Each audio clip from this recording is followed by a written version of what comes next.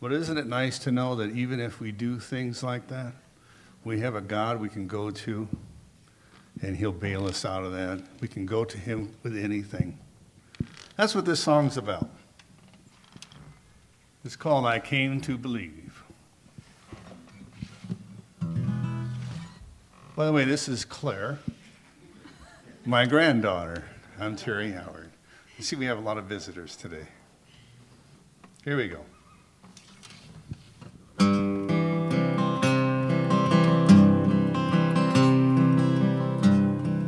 I couldn't manage the problems I laid on myself, and it just made it worse when I laid them on somebody else. So I finally surrendered it all, brought down in despair. I cried out for help, and I felt the warm comforter there. And I came to believe in a power much higher than I came to believe that I needed help to get by. In childlike faith, I gave in and gave him a try. And I came to believe in a power much higher than I.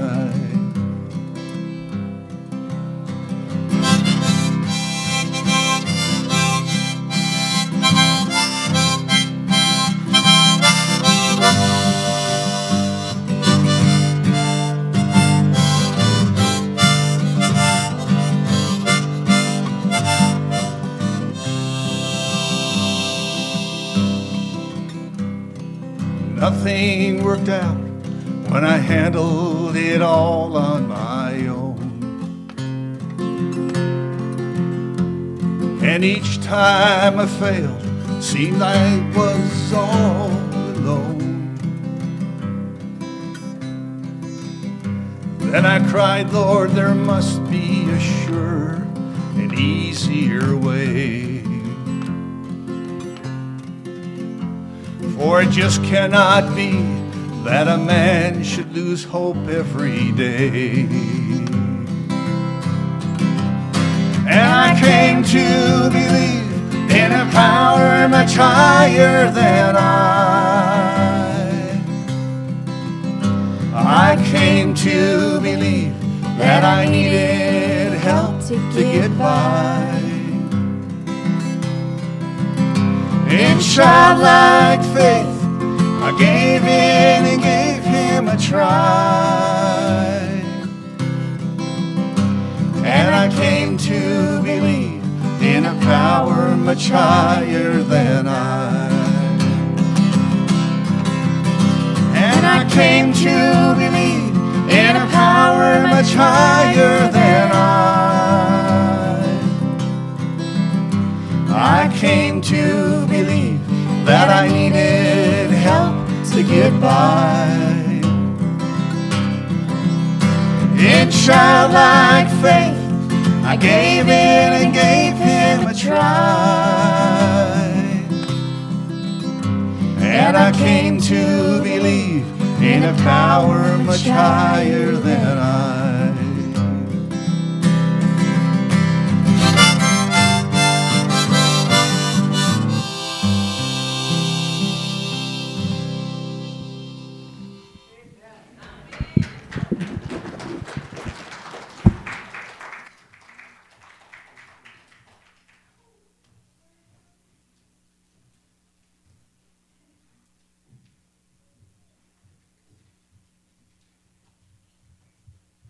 Our scripture reading today is Numbers 23:21. He has not observed iniquity in Jacob, nor has he seen wickedness in Israel. The Lord his God with him, and the shout of a king is among them.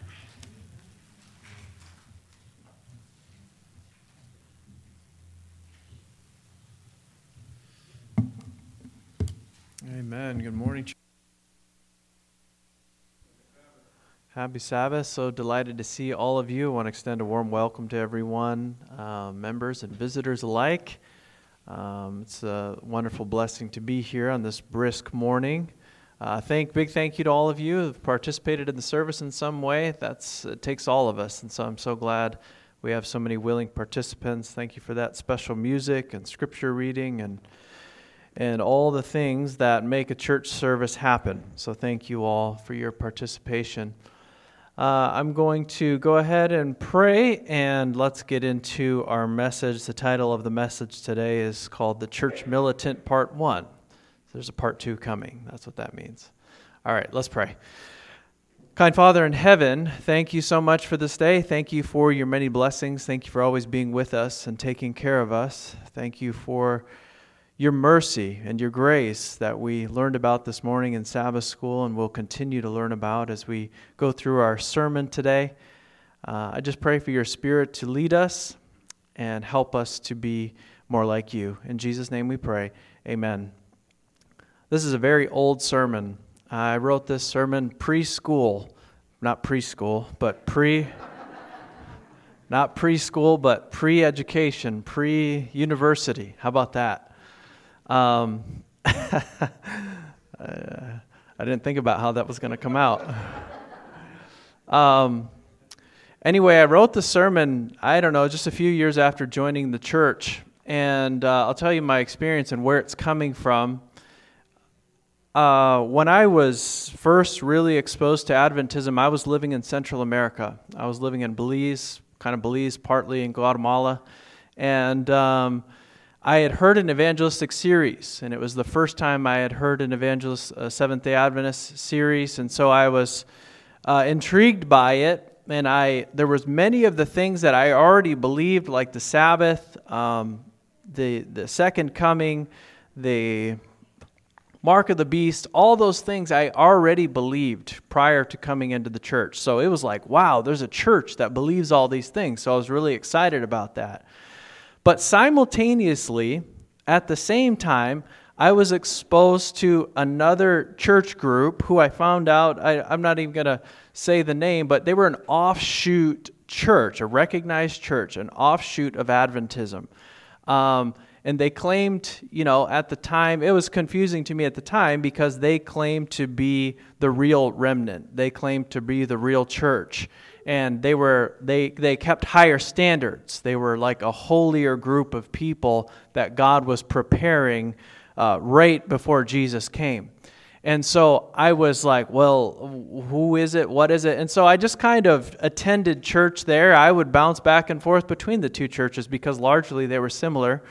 And so that was my exposure there. When I came to the United States, there was just our church, just the Seventh-day Adventist Church existed. This church has just a few thousand members worldwide, but they are an organized body of believers. And so obviously I joined the Seventh-day Adventist Church, but some of their talking points still carried over with me. And I was watching for kind of the sins, they weren't even really sins when I think about it now. They were not actual sins. It's not like the Seventh-day Adventist Church was leading people into sin and purposely trying to sabotage their life, but it was just lifestyle issues that they didn't believe they were quite keeping up with the standard. And so I was watching these things and I kind of was grappling with, well, are they right? Who's correct in this? Because it was all new to me. And so I wrestled with it, and after a couple of years of kind of wrestling with God and what was right and what was wrong, he just kind of led me through on this journey to where I am today, and that's what I'm going to talk about this next couple parts of the sermon.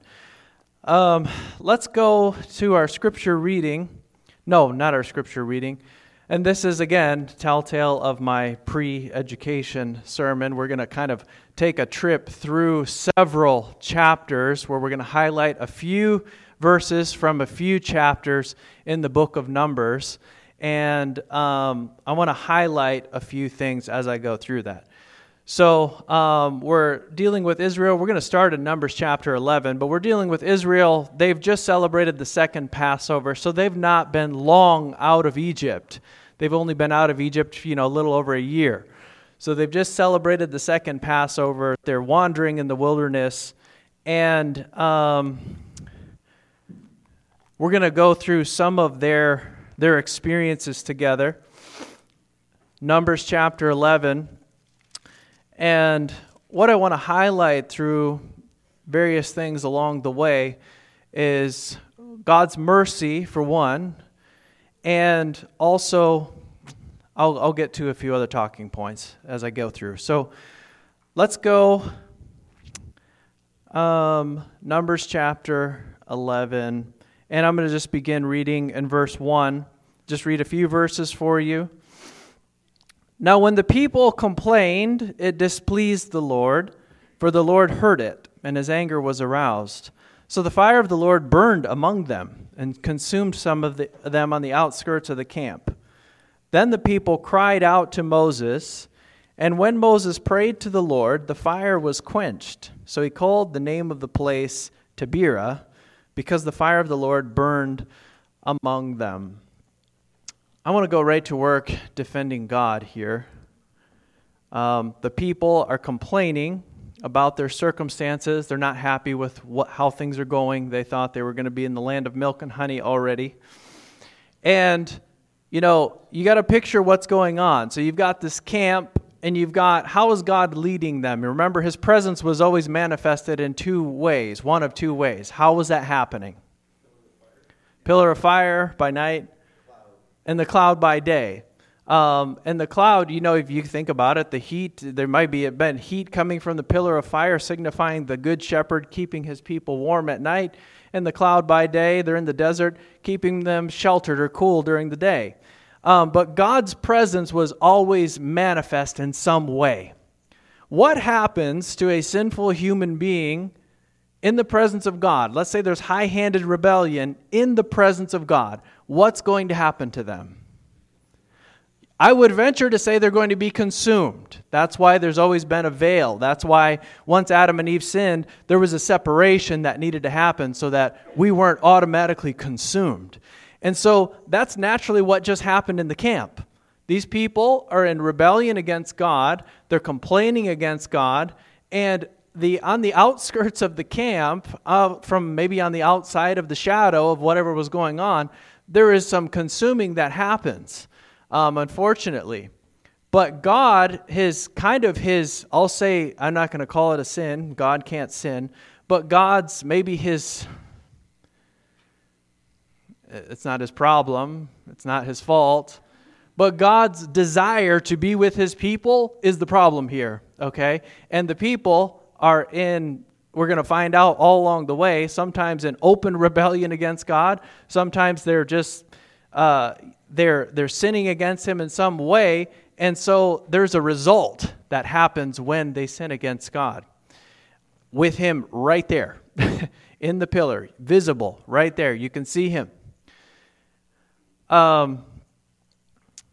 So I just want to make that known. We're going to see several places where the Bible writer is trying to convey this idea that the Lord was angry. We're always going to see where Moses is interceding.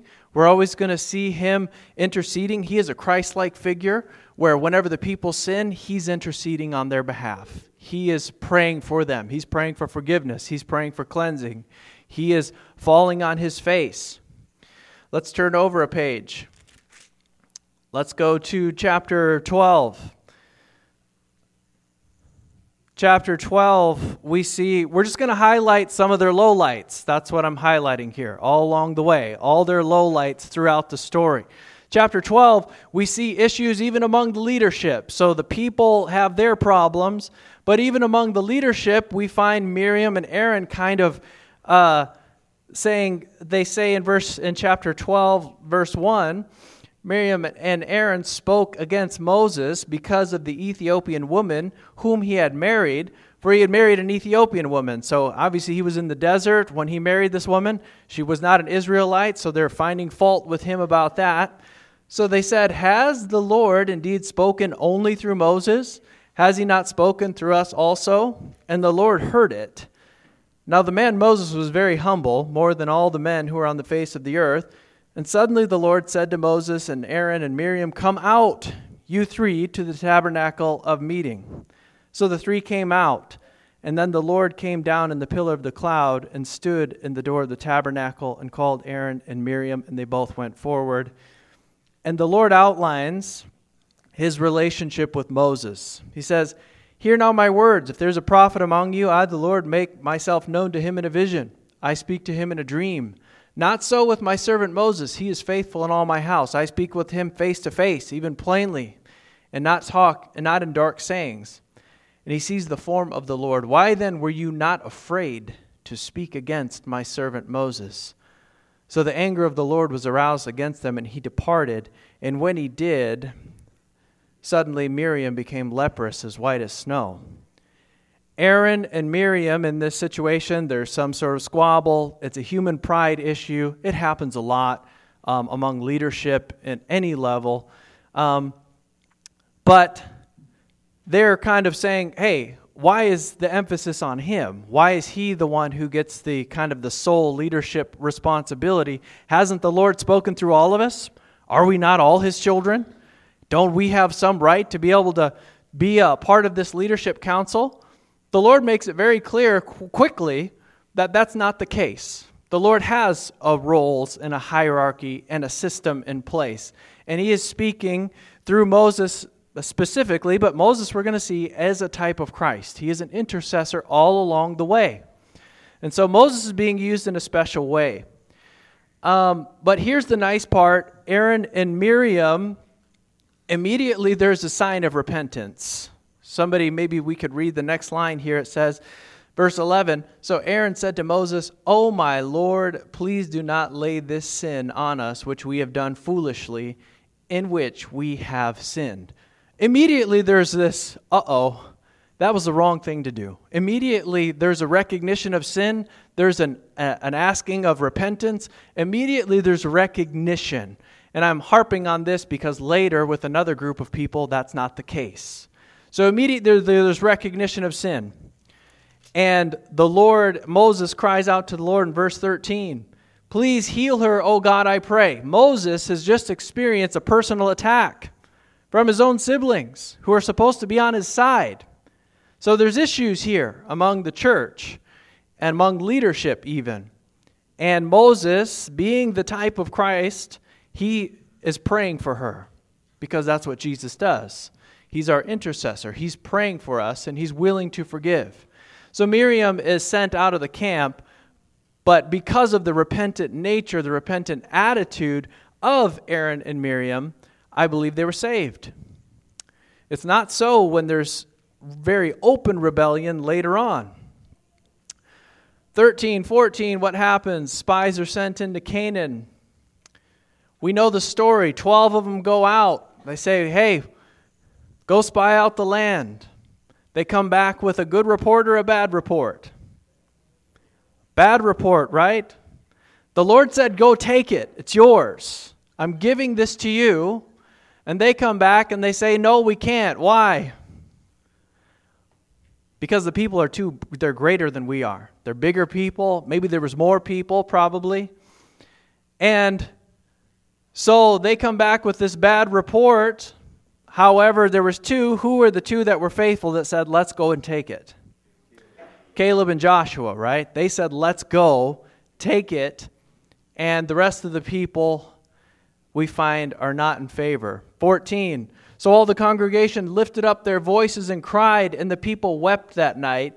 And all the children of Israel complained against Moses and Aaron, and the whole congregation said to them, if only we had died in the land of Egypt, or if only we had died in this wilderness. Why has the Lord brought us into this land to fall by the sword, that our wives and children should become victims? Would it not be better for us to return to Egypt? So they said to one another, let us select a leader and return to Egypt. And then Moses and Aaron fell on their faces before all the assembly of the congregation of the children of Israel. Same story. Israel's not trusting God yet. They don't have that trusting relationship, even though He's already parted the Red Sea. He's already led them out of slavery. He's already delivered them. He's redeemed them. But they're still, for whatever reason, don't trust that when He says, hey, I'm giving this to you, go take it, they think, oh no, circumstantially we can't do that. God has forgotten that the circumstances won't allow us to. They've forgotten that God's word has power to accomplish whatever He's asking them to do. The same is true for us today. Whatever God is asking us to do, there is power to accomplish in the word itself whatever it is He's asking us to do. And they forgot that. So they cry out, they're complaining. What's the story again? Moses is the intercessor. Moses is the one praying for them. Moses is the one interceding and saying, Lord, don't lay this sin on them. All along the way, there's covering for them. Let's keep going. We're just hitting some highlights before we get to our scripture reading, because our scripture reading doesn't make any sense. 16. This is a major low light here. The rebellion against Moses and Aaron. I'll go quickly through this. This is the rebellion of Korah, Dathan, and Abiram. Actually, you know what? This is something I used to do. When I used to read these long passages, I would have people in the congregation read it for me. But since we're on the mic and I didn't forewarn anybody, I'll just keep reading for myself, for all of you. Follow along with me if you would. Numbers chapter 16. Now Korah, the son of Izhar, the son of Kohath, the son of Levi, Dathan and Abiram, the sons of Eliab, On, the son of Peleth, the sons of Reuben, took men, and they rose up before Moses with some of the children of Israel, 250 leaders of the congregation and representatives of the congregation, men of renown. They gathered together against Moses and Aaron and said to them, you take too much upon yourselves, for all the congregation is holy, every one of them, and the Lord is among them. Why then do you exalt yourselves above the assembly of the Lord? Verse 4, when Moses heard it, he fell on his face. This is different than than Miriam and Aaron. This is an all-out actual rebellion. They have gathered a number of people. There is other people involved. And the sinister nature of it is this exactly mimics how Satan operated in heaven. He went about as a talebearer. He went about as a gossip, or just garnering support as a politician and saying, hey, what this guy's doing, he's leading us to nowhere. So we need to take this thing over. It's like a military coup, if you will, where they are trying to actually overthrow and take over. This is on another level. This is a big deal. And this all-out rebellion against Moses is unlike anything he's experienced yet. Who's actually leading them? God is, right? So God is leading Israel, but Moses is the one who's taken the heat for it over and over again. He's just sitting there saying, I'm only doing what God asked me to do. That's a hard part as a leader a lot of times of a church, where you're just like, when you might be dealing with the shots, and you're just like, listen,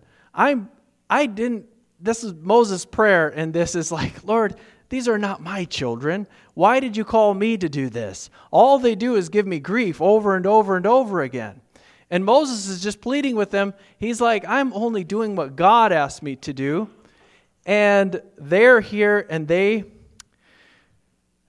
are trying to essentially just take over the whole operation.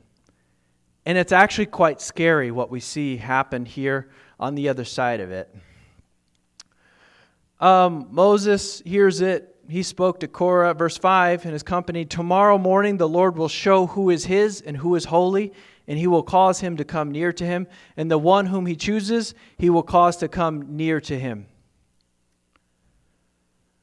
God, Moses, in this situation, he said, tomorrow we're gonna settle this. The whole goal of that 24-hour period was for repentance, to turn away from this evil plot that you have put together.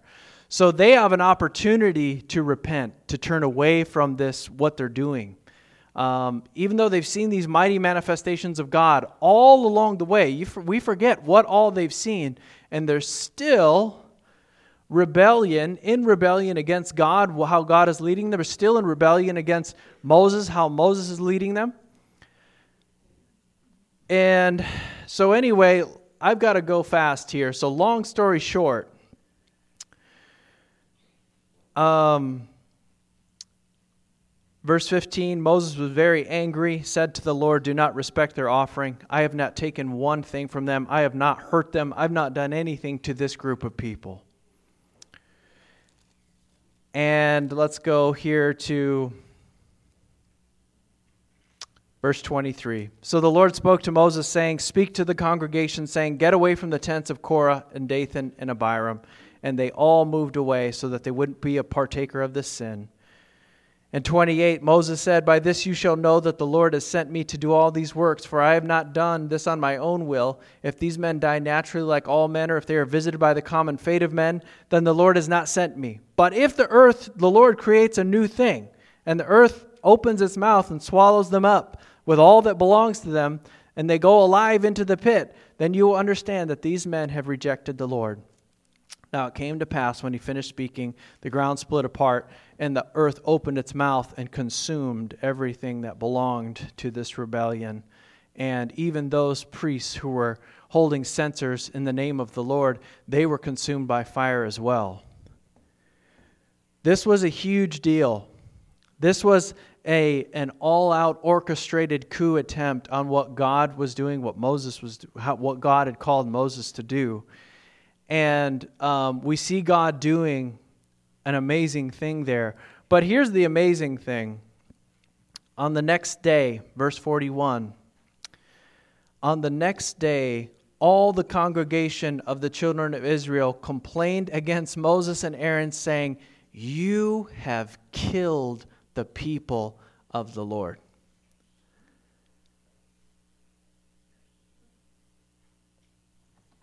The whole congregation was on their side. The whole congregation was wrong. The whole congregation was against God. The whole congregation was in rebellion. It's unbelievable to me. After all that they've seen, after all that they've witnessed, and they tell Moses and Aaron, "You have killed the people of the Lord." Even though, Moses made it very clear, the Lord is doing this. The Lord is going to show who is in charge, who are his chosen people and who are not. All right, last low light. I'm not even going to go through it. There's so many, we can't even go through all of them. Every chapter contains something that the church of God is doing. This is God's church. These are God's people. It's not a perfect group by any means. We see nothing but error after error as we read through the book of Numbers. The last error I was going to point out, but I don't have time to. There's many if you read through it all. But even Moses himself, you remember when the Lord, he had told, they're complaining there's no water. So the Lord tells Moses, what does he tell him to do to the rock? He had already told him once to strike it, and water would come out. So he has this meeting again with Moses, and he tells him, this time I want you to speak to the rock, and the water will come out. Moses finally gets to him all of this. Moses finally, we see his human nature coming out of him. And he goes from that meeting with God, I think this is in chapter 20 or 21. He goes from that meeting with God to we see anger coming out of him. And he says, "Hear now, you rebels. Must we bring water for you out of this rock?" And he strikes the rock 2 times. Okay? Amazingly, water still comes out. Amazingly, God still comes through. amazingly, there's no real solid intercessor who is acting on God's behalf. God still comes through for the people who are complaining against him and for his leader who's just made a mistake. So if we want to look at the character of God in all this, he could have left them hanging. He could have left everybody high and dry in that moment. He could have just said, you know what, I'm done with this whole thing. But he doesn't. I think that would have been a complete major death blow to the psyche of the people, for one. I mean, if water didn't come out and it didn't come out for Moses, we're all toast now. So I think it would have been a major blow to their psyche, spiritually, mentally, and emotionally. But we see the character of God. Many times you'll read throughout the Old Testament where it's written in a language where people have thought that God is vengeful or hateful or whatever. If he ever had an opportunity to show that, it was right here. Because Moses doesn't do what he says, and all the people are complaining against him. So if he was this vindictive, hateful God, he could have left them just right there. Okay, now's my chance to show my vindictive nature. But he doesn't do that. All right, so we've seen all these things. We've seen all these sins. We've seen all these problems. Let's go to the prophecy just a few chapters over. We'll go to chapter 23. And this is what I want to talk about. We've seen the problems. We've seen the sins. We've seen the issues from leadership on down, one thing after another. As they're coming into the country of Moab, the king of Moab, Balak, he hires a local prophet. Balaam is some sort of seer, some sort of local prophet. And God commissions him, and he says, you can go, but you can only say what I tell you to say. You can only do or say what I tell you to do or to say. Okay? And so that's kind of the deal that Balaam makes with God.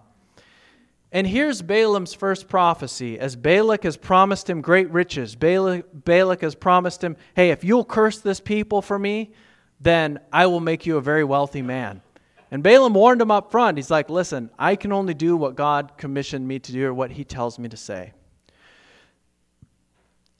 And Balaam takes up this oracle in Numbers chapter 23 and verse 7. And he took up this oracle and said, Balak the king of Moab has brought me from Aram, from the mountains of the east. Come curse Jacob for me, and come denounce Israel. How shall I curse whom God has not cursed? And how shall I denounce whom the Lord has not denounced? From the top of the rocks I see him, and from the hills I behold him, and there a people dwelling, not reckoning itself among the nations.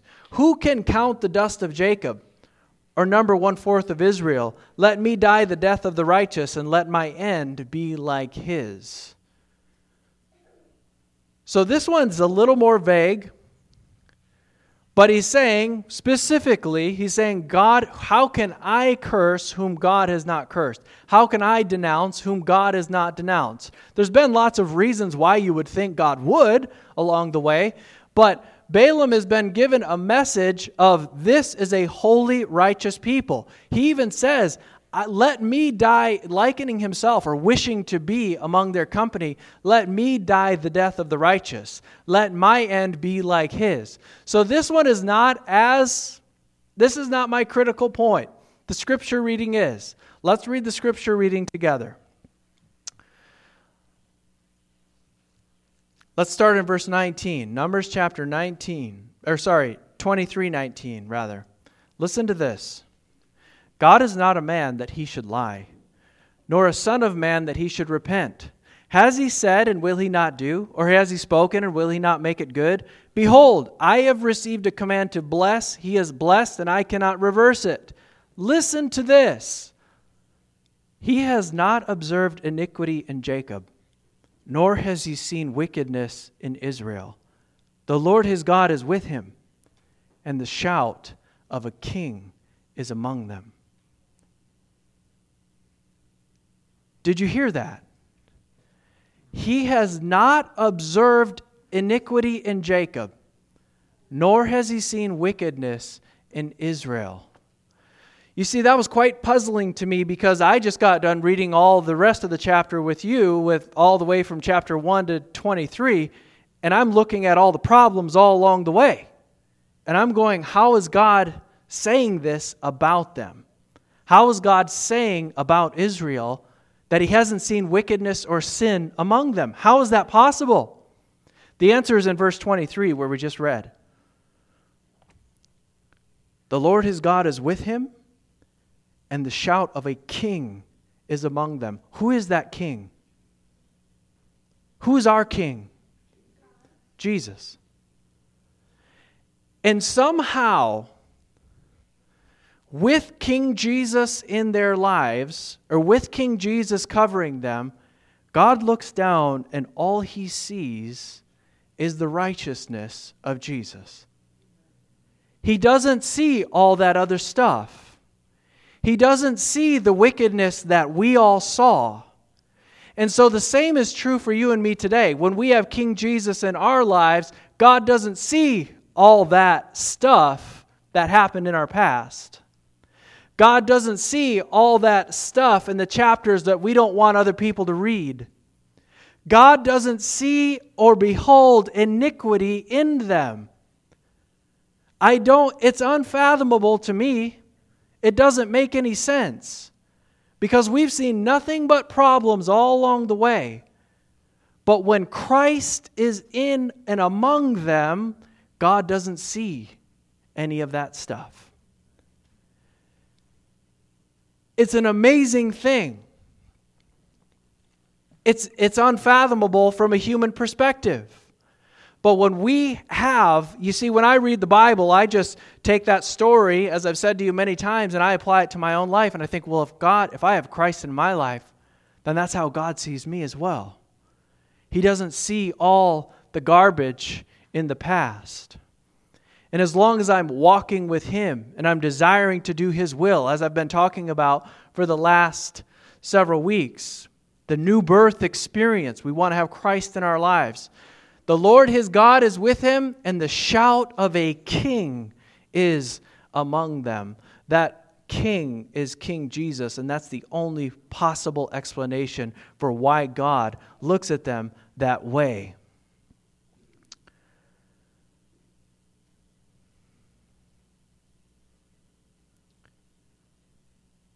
When King Jesus is in your midst, God only sees you through the lens of Christ's righteousness.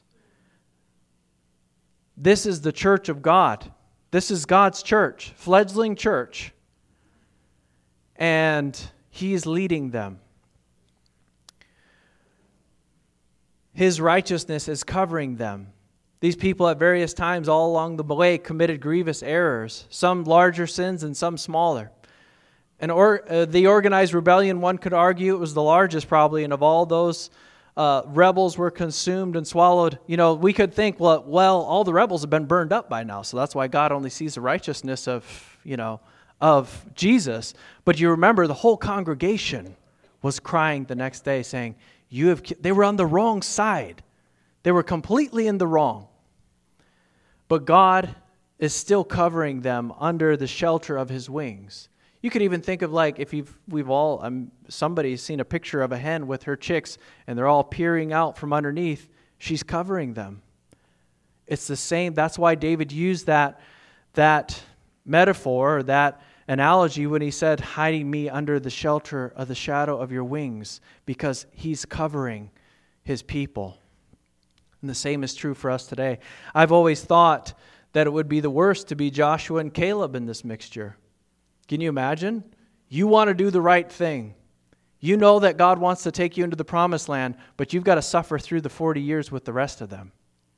You've got to wander around and try not to be resentful.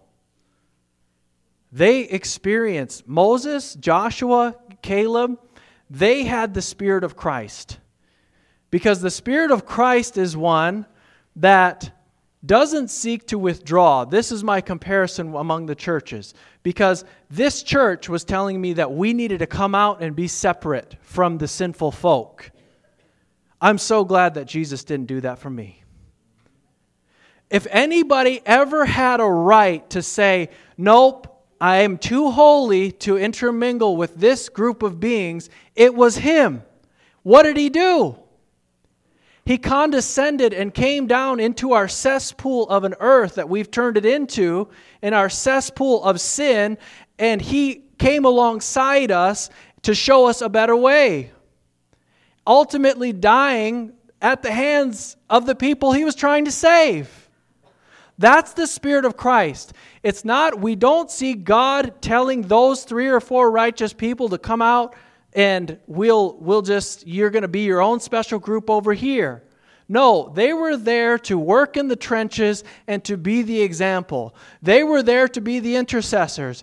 That's what we are all called upon to be, is whenever we see our brother or sister failing in some way, Paul tells us, you who are spiritual, if someone is overtaken in a fault, you come alongside them and restore them. That's the Spirit of Christ. Not come out, point your finger, and be separate because you're too holy to interact with that group. No, that's not what Jesus did, and that's not what we are called upon to do also. That other church situation makes no sense on a variety of levels, but I'm only going to talk about this week. The church of God has always been composed of sinful, fallen people. Even in the time of Jesus, as far away from God as the main Jewish leaders were, they had turned everything into a business in the time of Jesus. It was like a Jewish mafia, basically. I mean, it was all about money. And so that's why him coming on the scene, it was a mess. And so they did everything the right way on the outward, but behind the scenes, we don't see the Spirit of God at all. They're plotting to kill him. So we don't see the Spirit of God in them. But Jesus still, even in that time, whenever he would heal somebody, like a leper, they needed to go to the priest, he still honored the system that was there. He wasn't pulling people apart for his own holy little group on the side. He was still honoring the system that was in place. He was still honoring the hierarchy that God had set up. Throughout our church history, offshoot groups have sprung up from time to time, believing that the church had fallen and that they needed to start a new group. And believing that the church had fallen and was in error, certain people began to feel holier about themselves and that they needed to separate and come apart and be their own unique holy people. God has never called upon us to do any such thing. If it is a fallen church system, we know the history of that among the Christian church, in which there was a coming out. There was a difference. But when the church is seeking to do the right thing, that's the church militant idea. The church is seeking to do the right thing. They're not leading their members into sin. They're not leading them to a false system of worship or a false whatever you want to say. That's not the goal. The desire is to do God's will, and we have imperfect people trying to do that. And so people get caught up in the tiny little things along the way.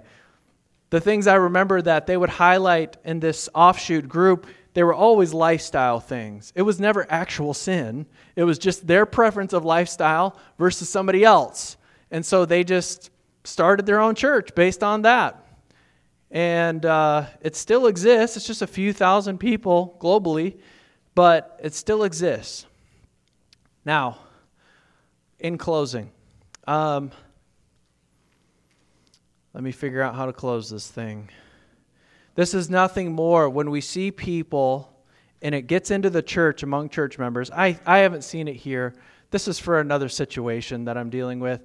But when we see people pointing at the finger, and the issues are not even about sin. It's not even about the direction of the church where it's sinful, but they're pointing out lifestyle issues that they think should be better, whether it's about diet, whether it's about clothing or dress. When we see people pointing the finger and saying this is incorrect or this is wrong, whose spirit are they actually manifesting? Who is the accuser? Who stands to accuse us? Okay? So we don't want to adopt or develop that spirit where we're pointing out, and that's all that they did is watch for the errors in the church, and that's all they would talk about. See, this is why it's fallen. This is why it's this.